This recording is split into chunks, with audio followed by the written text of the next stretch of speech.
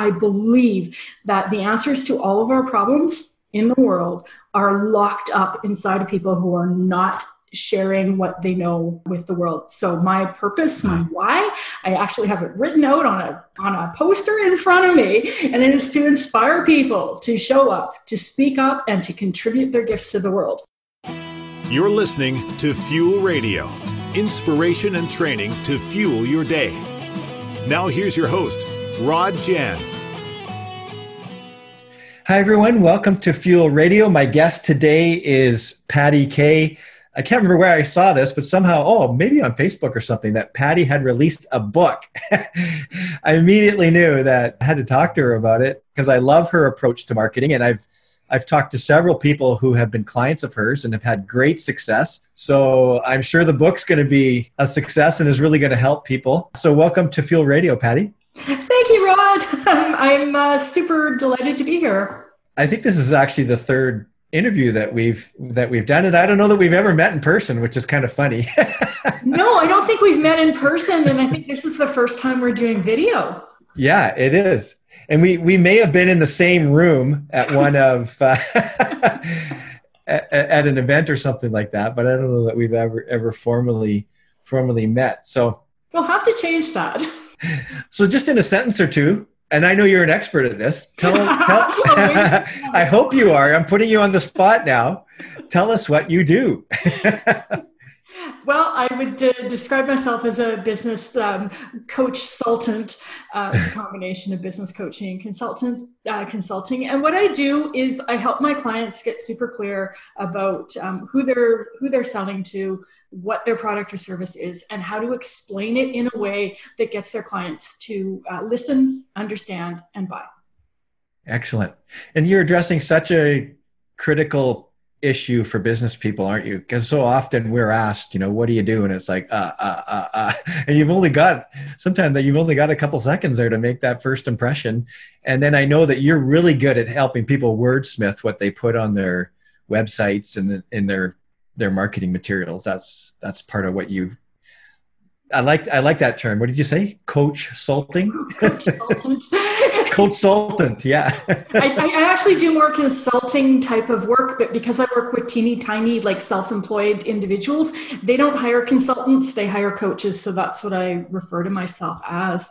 But absolutely, it is the wording. It's if you can't describe what it is that you do, it's really hard for somebody to buy it. Yeah. And just briefly, you have an interesting story of how you got into this. You were programming, if I recall correctly. You were a computer programmer, and somehow, tell us how you somehow made that shift to marketing. I remember the day like it was yesterday. I was in a boardroom giving a presentation to sell my services as a computer programmer, and I was bidding on a very large project. It was something that was going to keep me busy for 6 months, 9 months, maybe even a year. And I had my PowerPoint slides ready to go. I gave my presentation, and at the end of the presentation, they were like, "Yeah, you're the person. We're doing it." And like we shook hands on it, and I walked out of there with the contract. And I remember I was like feeling on top of the world. It's like, woohoo, I don't have to worry.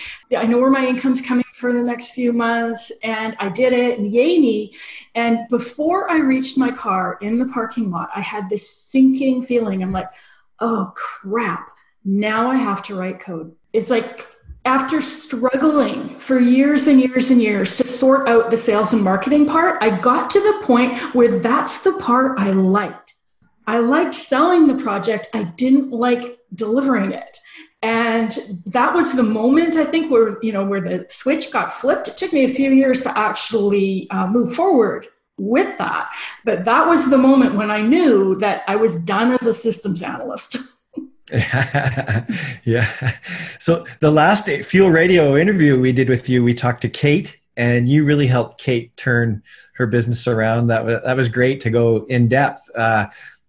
I asked you what it was like to work with Kate, and Kate told me what it was like to work with you. And Kate had been really struggling, and somehow you helped her do all of the things that you're talking about. You helped her figure out what her message is and how to charge for things. And because she had people signing up and then quitting on her and all that kind of stuff. You helped her package her programs, and it sounded like a great process that you bring people through. And are you still doing that? I still do that. And in fact, I'm 100% focused on doing those things. The first one being figuring out a good business model. How are you going to package your services? How do you put it together? How do you create something that goes in a box labeled the answer to your problem or the solution to getting what you want for your clients? It's key. If you find yourself in a position where you're having to convince or persuade somebody to buy something, then that's where the problem is. Create something that they want to buy, and your marketing problem pretty much disappears. Yeah. It seems obvious when you say it out loud, but we get caught up in that. And a lot of what we're taught is that marketing is about convincing, it's about persuading, it's about influencing. And in a lot of cases, it's about psychologically manipulating people. It's about tricking. And it's like, alternately, you can sell something that people actually want to buy, and you can find the target audience, like your market, your niche, your ideal clients, whatever you want to call them, the people who are actually looking for what you have. They want it. If they knew that you had it, they would buy it from you. It makes the whole situation easier. It's not sexy. It's fundamental and kind of foundational level, but it's the key. Yeah. I love your approach, Patty. And if I may, I know this is your interview, but if I may rant just for a second, I am so sick of the whole persuasion model where you go to an event. I was just at one recently, and I actually had to walk out because it was just a pitch fest. Maybe I have an issue with anger, but maybe I think it's just that I'm around it so much, being in marketing myself. And it's like, I just can't handle it anymore. I can't handle that persuasion thing. It's like, I find what you're doing appealing, and I know, like, and trust you, and it's something that I happen to currently be looking for. I'm in. Like you say, I don't draw me in. Don't keep it. It is I'm tired of being manipulated. I think that's it. I just I want to take a gun to my head. Yeah. And you know where that comes from? It comes from people trying to sell something that people don't actually want. Selling something that's overpriced, or it doesn't deliver the value. And there's a lot of information out there that says stuff like, oh, create an online course in one day and then spend the next year marketing it. And then people do this, and you end up buying stuff that you're disappointed in. Why not create something good that's worth talking about? Or I hear a lot of people say, you don't even have to create the course. Like, just go out and market it, start selling it first, and then, persuade people first, and then create the course afterwards. So in some ways, it's not a bad strategy in terms of testing the market, but only if you. I've heard too many stories of people doing that and then getting overwhelmed and not able to actually deliver what they promised. So. Yeah, if you know your stuff, it's not an issue, right? So I hear you. Yeah. But I am a big fan of running a course for the first time as an interactive live in-person kind of a course, in which case you can gauge whether or not there's a market for it, and you can get immediate feedback, and you don't have to invest a whole lot of time and effort and money putting together a course that nobody's going to buy. And I've met more than a few people who've gone down that road as well. Put all that effort into building something, and then, hey, you built it, and they didn't come. How did you get so knowledgeable? Like, where did you learn your marketing skills? What do they call that? The School of Hard Knocks? Trial and error. School of Hard Knocks. Yeah. Experience. Yeah. I have the exact same experience that a lot of my clients go through. I was a computer programmer. I was great at being a computer programmer. And I had this idea in my head that if I did good work, people would show up. I would get like word of mouth advertising, which does happen once you're established, but not until you actually get some clients.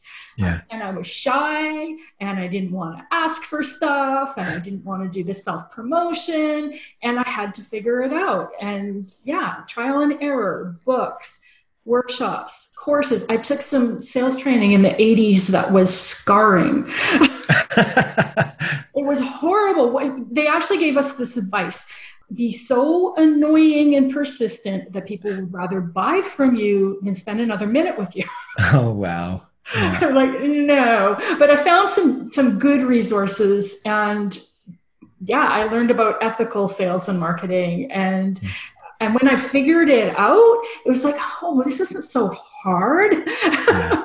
I know I came across a book along the way about selling with integrity, and it really changed the way I do things. And it was all about asking questions and helping people discover their own resources and what they really needed. And you didn't have to persuade or push or manipulate or anything like that. Or even do all the talking. I had it in my head that good salespeople had what my mom called the gift of the gab. Right. And it's not true. If you find yourself doing all of the talking during a sales conversation, you're doing it wrong. It really is. It's about asking questions. It's about finding out what somebody needs. What's the real problem? It's about figuring out for yourself, is this a good fit? Can I really help this person? And it's all about questions. It has a lot more to do actually with coaching and counseling than with presenting. Yeah. So I want to get to your book in a sec. I have a couple of questions that I ask all of my guests because we are focusing on the Wi-Fi lifestyle. I mentioned this to you in the pre-talk interview, our conversation, and that is, working where we want, with whom we want and you're working from home. I'm at home right now as well. And I believe that one of the keys to living this lifestyle and working this way is time leveraging. And I'm wondering if you have some sort of, what's one of the main ways that you leverage time and find leverage in your business? Okay, I'm super excited about this because it took me a while to figure out, but I figured it out. The trick is to figure out how you work best and to work within that framework. Mm-hmm. So for me, I have a ton of content that I want to share. I've been studying this subject for 30 years. I've got a lot of experience, a lot of stuff I want to give. And when I blog, when I write, I find that it takes forever. Parkinson's law, a task will expand to fill whatever time you give it. And so I would say, I'm going to blog once a week, and I would spend hours and hours trying to write a blog post. Well, recently I decided this isn't working. I'm never going to get the content out there if it's going to take so long. So instead, I've committed to showing up every day at 10 o'clock in the morning to do a live video on Facebook, which means, and for me, the parameters around that are it's live, it's unscripted, and it's unedited. So I need to decide what I'm going to talk about before 10 o'clock in the morning. I need to show up and I need to talk. And then from that, I create the blog post. So in the last 2 weeks, I've recorded 9 videos. I've written 9 blog posts. And to my shock and amazement, the quality of the writing of my posts might not be as great as some of the ones that I've spent 30 hours writing, but it's not bad. But because I have that deadline and because I'm committed to showing up, I've shortened that amount of time that I'm giving myself and basically saying, this is what you're allotted. Yeah. So now what used to take me 20 hours is taking me 2, and I'm getting a video out of it. And my expectation is that I will shorten that time down even further as I get better at it. Hey, good for you. I think a lot of people are afraid of video, including myself. Like I want it to be perfect. So I stress out about what I'm going to say ahead of time. So that's amazing that you just show up and do it. I mean, you probably think do you have a bit of an outline going into it? Yeah. But just an outline, right? You're not spending hours writing your script or anything like that. Nope. It's just an outline. And I was afraid of doing it too. And that's why I did it actually. I'm like, I'm going to get past this fear of speaking on video. I found that I was making decisions for marketing my business based on what I was afraid of, what was comfortable for me versus what really needed to be done. And I'm going to get rid of all of those things I'm afraid of. And video is the first one I'm taking on. Good. And surprise, I actually like it once I got past the horrible nurse. But I gave myself a really easy bar to clear. I show up and do the video, yay me. That's all. I just have to show up. It doesn't have to be great. It doesn't have to be perfect. It can be downright awful. As long as I show up and do it, I pass. So well, it's funny that you mentioned this because I did this morning. Actually, I woke up with a thought in my head and I wrote it all down and I was thinking about posting it but it just wasn't, it just wasn't perfect enough. And then I thought, well, maybe I'll do a video. And I thought, I don't feel comfortable shooting a video. So, I've ended up I did a really small little post instead. You've encouraged me. I think what I really need to do is just shoot the video anyways and whatever. Because people, I think when I write, I'm so worried that about it being, grammatically correct and really accurate and sounding, so sounding profound or whatever. Exactly. Yes. But I think do you find that people are maybe a lot more forgiving with when you're on video, when you're just speaking it? You don't have to be as grammatically correct and all that kind of stuff, right? You're just conversational. I think being conversational and not being grammatically correct is part of what makes videos appealing. Yeah. I know when I watch a video and somebody is reading it, they've lost me. And I've had that feedback that people don't notice when I say and on. I feel like I'm rambling and they're like, no, you're fine. And I'm okay. But as far as I'm concerned, it's as close as I can get to having a conversation with somebody. I'm just talking to somebody across my desk and I'm going to say what I'm going to say, just like I would in a conversation. Yeah. Excellent. And one of the questions we ask people too, and I hope I'm not putting you on the spot, is why do you do what you do? What's your why? Your Simon Sinek why? Oh, funny you should ask. Because my why is directly related to what you said about holding back of sharing of the information because you wanted to make it perfect.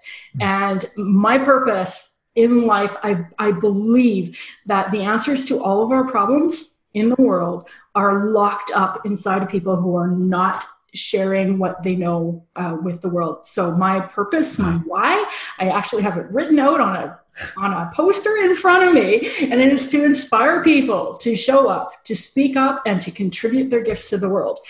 It's related to my business, and this is me leading by example. It's why I'm doing Facebook live video posts. It's like, if I'm asking others to do it, I need to do it too. So good. I love that, Patty. That is great. Yeah, there's so many people, I guess, including myself, who have a message sort of locked up inside of ourselves and don't have the courage to share it for whatever reason. But what did you say? I like that you think the answers to a lot of the world's problems. Maybe they aren't getting solved because we're holding back. We're not sharing. It's so true. The world is being run by people who are overconfident in their thinking. And I think that a lot of the people who are shyer and less confident and they aren't out there saying what they think, they're the ones that have actually given some thought to things. They've thought things over. They've done the research. And a fellow once said to me, only the competent doubt their competence.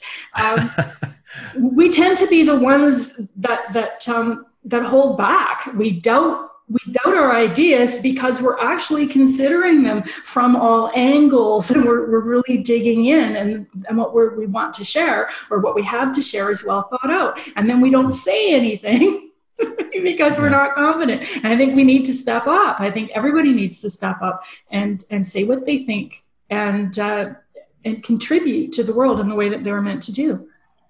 So I've got a bit of a challenging question for you here. I think one of the things that holds me back is I feel like my thinking's always evolving. And so I don't want to I feel like I'm giving out false information because I may decide something different tomorrow.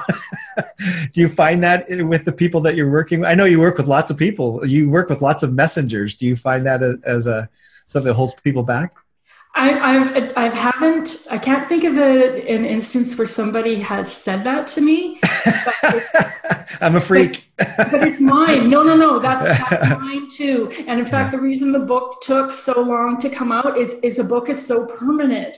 And I have evolved and changed my thinking. I've said things that I want to backtrack on because I learned something new. I discovered something new, or the world has changed, or technology has changed. The advice I was giving out to people when I started my business 7 years ago has shifted now. And it has to. And personally, I think that it's a sign of a well-evolved human being to change their mind. I think this whole political bullshit thing about don't ever flip-flop or whatever, it's like, be smart enough to change change your mind. It's like you learn something new, you will change your mind.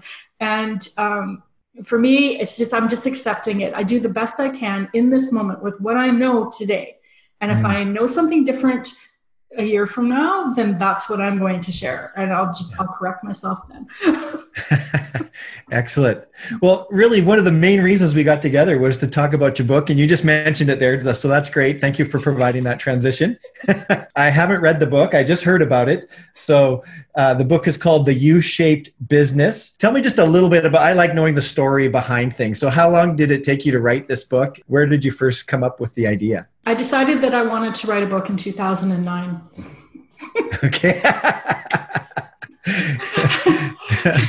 It's probably not uncommon, right? There's as I told you before we even started this interview, I have a couple books in the can too that have been working on at least that long as well.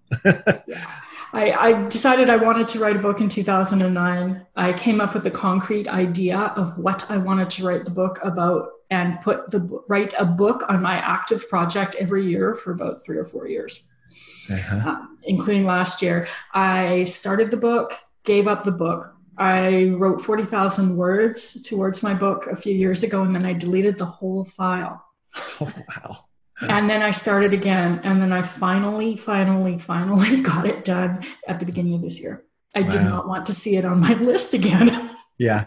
Was that the main, what gave you the motivation to finally get it done? Are you just sick and tired of having it on your list? Or? I was sick and tired of having it on my list. And I basically said, okay, I'm going to do it or I'm going to not do it. But if I don't do it now, it's coming off the list one way or the other. And then I committed to it. And I went with what works for me. And I just focused on the book. The project was the book.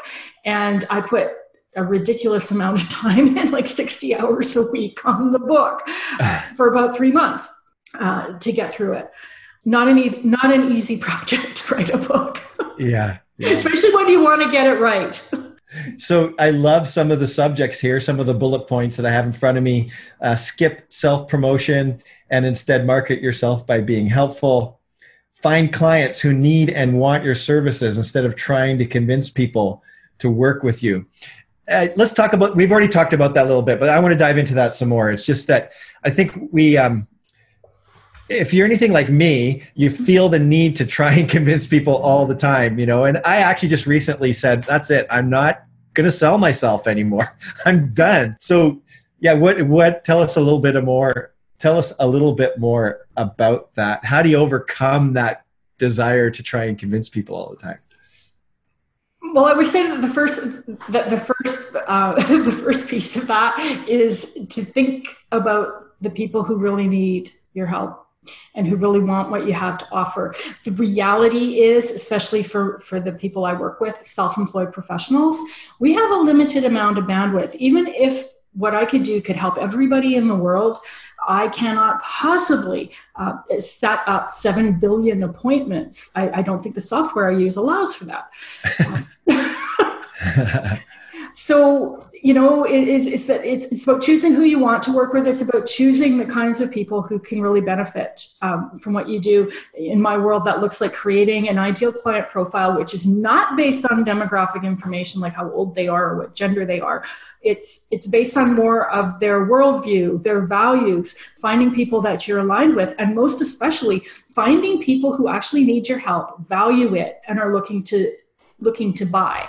It can be really tempting. Anytime I walk into a networking event, I see a room full of people who have basically self-selected that, hey, I'm here because I need more business. There's no other reason to spend your Wednesday night at a networking event unless you do. I look around there and I go, wow. Like when I first started, I'd look and go, wow, everybody here needs me. And then I'd hear them do their introduction. And I'm like, whoa, they need me bad. But it's not true.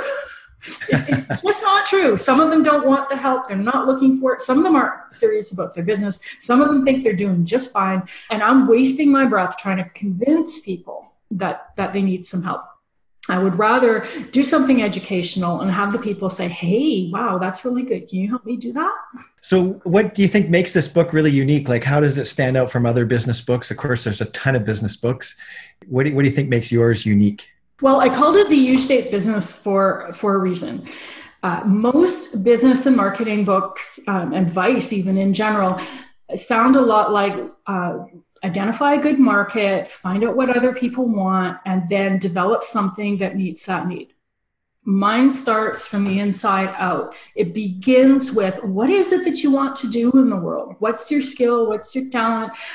What's your purpose? What do you want? And it starts there. And then, yes, for the marketing, you need to look outside, but figure out your service first. This is not about it's not about making a logical decision about, you've got, you could go after this market or that market. And then to say, I see the best business for me is selling vacuum cleaners, even if you have no passion around vacuum cleaners. So it starts with you. And it's about how can you use you, being you, as part of your marketing. Not trying to be like everybody else, but showing your personality, using that to your advantage. Being a little bit quirky, being a little bit personal. That's the number one thing we have as self-employed service professionals, is that we build a relationship with our clients. We can afford to be personal. We don't need to have automated email funnels and artificial intelligence to try to connect with people. I mean, that's for big businesses trying to be personal. We're small businesses. We get to be personal. We can make that decision, actually connect with people and build relationships. And it's your greatest skill. It's your greatest advantage as a self-employed person, is that you do get to be you, build that connection. I'd imagine there is a real movement towards this, isn't there? I read somewhere recently that the majority of people starting businesses these days are women who are 45 years and older. I'm sure they're not starting their goal isn't to start major corporations. They're probably starting U-shaped businesses. That's exactly it. And that also describes the vast majority of my clients. Yeah. And a lot of it is wanting to share the wisdom that you've built up over the years. A lot of the clients I work with, they have a huge amount of life experience. They've got, if they're healers, they've got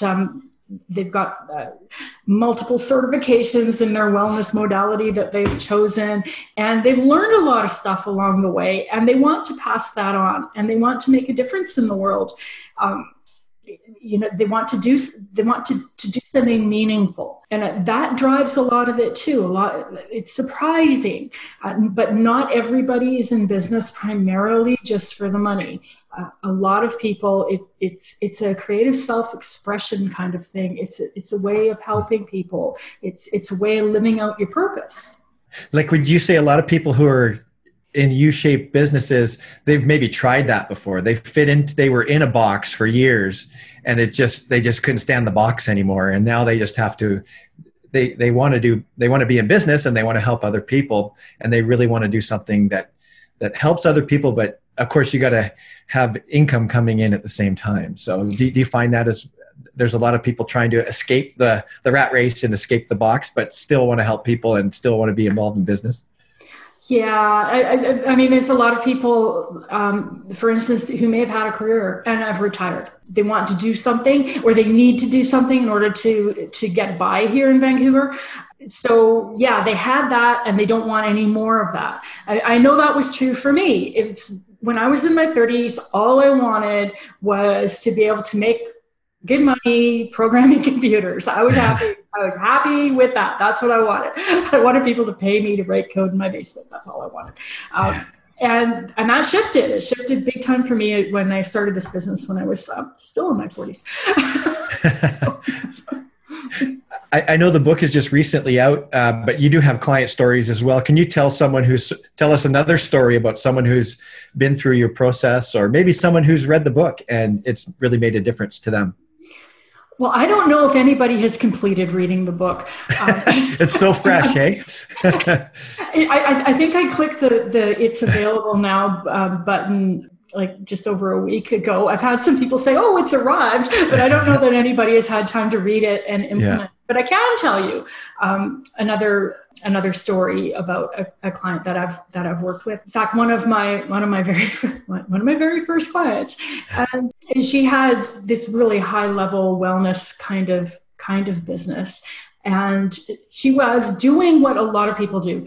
They get into business and they get the advice that says, go to networking events. So she was going to business networking events, and she was trying to convince the people around the table to work with her, to come to her clinic and to get these wellness treatments. And she was trying to explain what she did in very technical, very, very technical, using a lot of her own jargon. And she was really nice and people liked her. So they gave her positive feedback, but she had trouble getting people to come in for a free appointment. And if they did, they might buy one session or something like that. She was really frustrated because she was doing all of the things that you're supposed to do. And so when we worked together, we figured out, first of all, who's going to buy from her. And it wasn't the people in the room. As soon as you're convincing or persuading, trying to get people to do something they don't want, you're barking up the wrong tree. So it's like, okay, who wants this stuff? And we determined that the people interested were the people already on a wellness journey. They were already interested. They were already spending their money there. If you looked at their ideal, that their core values, health would be number one. And where would you find those people? What other businesses deal with them? And so we made a list of all of the potential.